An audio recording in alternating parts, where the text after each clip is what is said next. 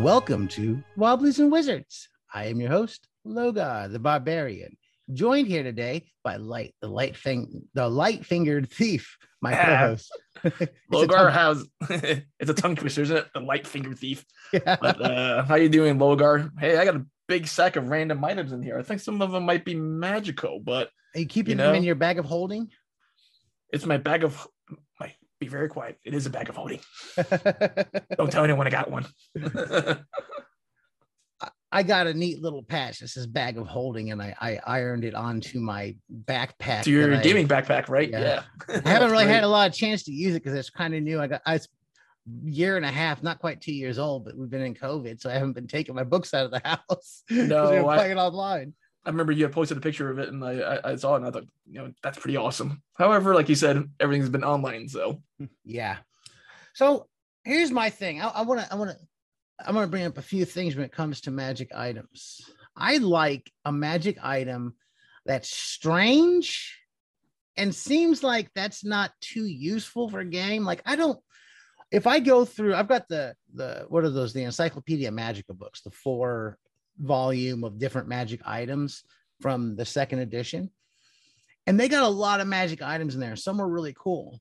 Like we had recently were talking about the bag of beans, and I looked that up, and there's got a D100 chart for all the bizarre things that can happen from it. Yeah. But that's one of those like the deck of many things that when you start messing with that, it's going to start really screwing with the game. Some of those things, it gives you a bonus to hit or a bonus to charisma or something like that. And those magic items, sometimes they're cool to have for your character, but as a DM, I kind of like something weird. Yeah, I would agree with you. So for me, I see, like you said, 2 classes of magic items. One of them is a very functional magic item. I got a +1 sword that can hit undead.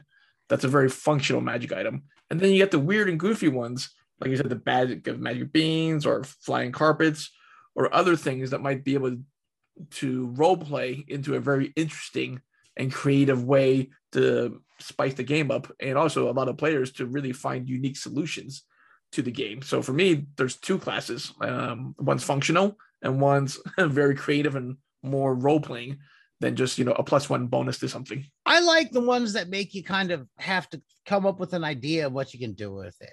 You've got a bag of bees or a box of ants or something strange like that, a sack full of rats. You've got, this is not useful.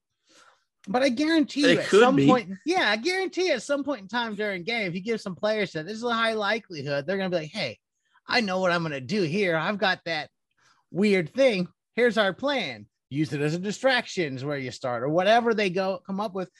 Sometimes often players come up with more creative things that I didn't foresee when something like that's brought out in the game.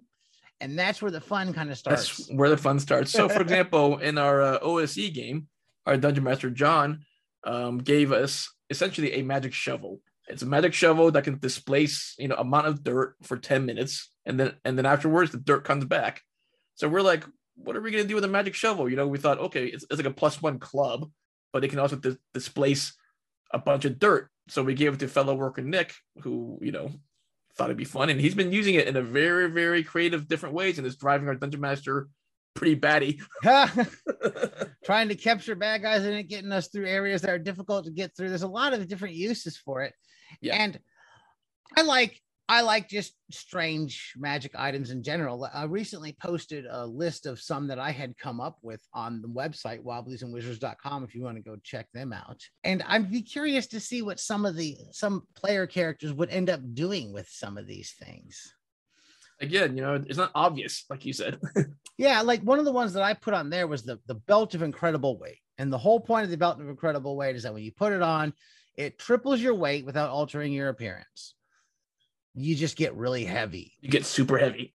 I mean, that could be bad if you're walking through a dungeon, but I'm sure that at some point in time, somebody will find a need or a use for being really heavy or having a lot of weight on the other side of something. And it'll come into use and come into play. Well, for example, if you get into like a tug of war competition in the town fair, or you need to hold on to the rope while people are climbing down like a crevice or a cliff, having that as the anchor could be a pretty good thing. Did you pick up any magic items that you found interesting you wanted to pull up today? Or No, for me, I just want to talk about, in Hyperborea. Hyperborea is a fantasy sword and sorcery based game, but it does have lost technologies. So some of the magic items are magic to the people of that world because of the technology, not because it's like enchanted. So, our party has found some high technological items, ancient technologies that are considered magic by, fantasy eras. So I found that to be quite fun and interesting in terms of how do people react and use those type of high technology items. I'm a fan of that. I like that in science fiction. Now, I think this is I'm about to dip my toes into something that's probably going to be an upcoming podcast. But what you're saying, there a lot of the old sword and sorcery type books that I've read, especially from the mid-century, that line between science fiction and fantasy becomes blurred. And you look at a lot of games, like you're playing a Mutant Crawl Classics or something like that. When you find these bizarre unknown items, you can have an iPad that lights up, and suddenly it's a magical item. It's a magic item. Yeah, exactly. And that's been used in a lot of different novels and gaming as well too. So I always find that interesting as well too. We have I want to go over some of the other strange ones that I had posted on the website itself. One of the ones that I thought would be fun or interesting to see how a player group would end up using is the mirror ring. It's a ring essentially. When you put it on, whoever's looking at you is seeing themselves. It's like, oh, I see my duplicate. So everybody's going to see somebody different. Right. If you walk into a group of people, they're obviously at a point going to realize there's something up because everyone's seeing themselves. So what do you think players or a party would do with weird things like that? I like the string of constant regeneration, which is, I can think of strange things to do with it. It's a meter length of string with knots in it. It is frayed and not very strong and hold about 3d6 pounds until it breaks. Each time it breaks or is cut, the two lengths will grow back to the same size as the original length. The two pieces will become one. Every piece of string that is cut from it will also continue to grow the lengths back as if they are cut or broken. So you've got this string. Every time you pull it apart, you've got two more strings of the original length. After, of course, when I wrote this one up, after 1d4 days, all lengths will vanish except for the original one. Sure. I mean, I'd be using it to climb down a pit. Well, the problem with climbing down a pit, it can only hold 3d6 pounds. So that's only about 18 pounds max. So you can make a lot of lengths of string, but they can't hold a lot of weight.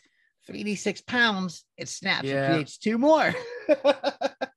That's probably a learning curve, a bad learning curve, when the players rip them in half, make a long string and try to climb down and realize that they're suddenly falling to their doom. It's okay. Just send the halfling thief down that rope. But, again, it's finding creative ways as a player and a dungeon master to be able to use this in a way that's, interesting, fun, and beneficial to the game. Yeah, and I think one of the things about putting out strange and bizarre magic items is that when we just keep on giving out like a +1 sword or an armor, you just keep on stacking up, making characters more powerful. Yeah. And after a while, there's only so much you can do in that realm.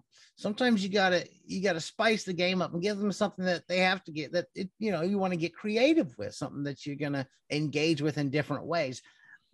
Give the game variety, make it a memorable game by doing something they've never done at that point. Yeah, because again, with the functional magic items, some of them are attack functional, a bonus to attack or cast a big fireball. And then there's defensive ones like defensive bracers or ring of protections or something like that.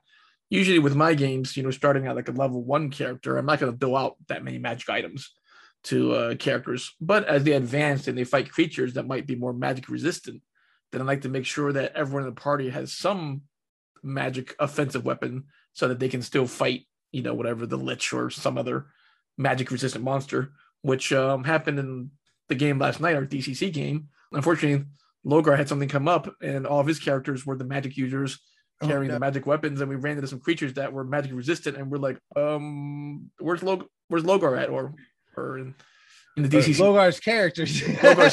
Yeah. I unfortunately had not unfortunately, it wasn't a bad thing. I just had a lot of children and family things going on that night. Every kid had friends over. I had to feed kids. Game was like, I got to take care of family instead of play tonight. No, understandable. But, again, point being, it's it's good for the players to have at least some basic magic or silver weapons on them so that they can at least keep up with fighting some magic resistant or undead type of monsters. Yeah, having a way to approach those type of combat encounters when you run up to those monsters that require a magic item in order to harm it. You don't got a magic item, you're screwed. It's time to run. It's time to find one. I used to have a bad reputation when I was running game of not giving out magic items that much and not really having anything like a magic shop. I've never been a fan of there's a magic shop in every town. When I do have something where you can purchase something magical at, it's usually going to be doled out by the DM. Like, okay, this is available. And it's not going to be a lot of access to magic shops every time you stop into a town. And that might change in future games. Who knows? But that's how I tend to run it.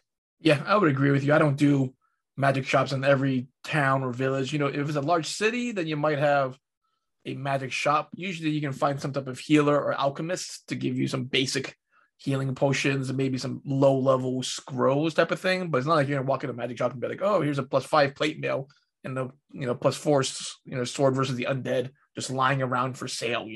That's not something that's going to be for sale at a magic shop. You might have potions and scrolls at a low level. That's probably about it. Yeah, and at the end of the day, I personally like being like, oh, here's the ancient magic items, or like things that you have to delve into a dungeon or go down an adventure to obtain. I just prefer that. We need to get into in a future episode intelligent magic items and items with alignments, which will definitely be on our list as I see you jotting down the note. Yeah, you said intelligent magic items. He's writing that down right now. In alignment. So that's the one that we definitely have to get into here soon. But we're running about out of time. It's about up. If you've enjoyed today's episode, well, give us a like and follow on Facebook. Just search us Wobblies and Wizards. We're available at wobbliesandwizards.com. And keep those dice rolling. Hey, I'm putting on this hell of teleportation, teleporting out of here.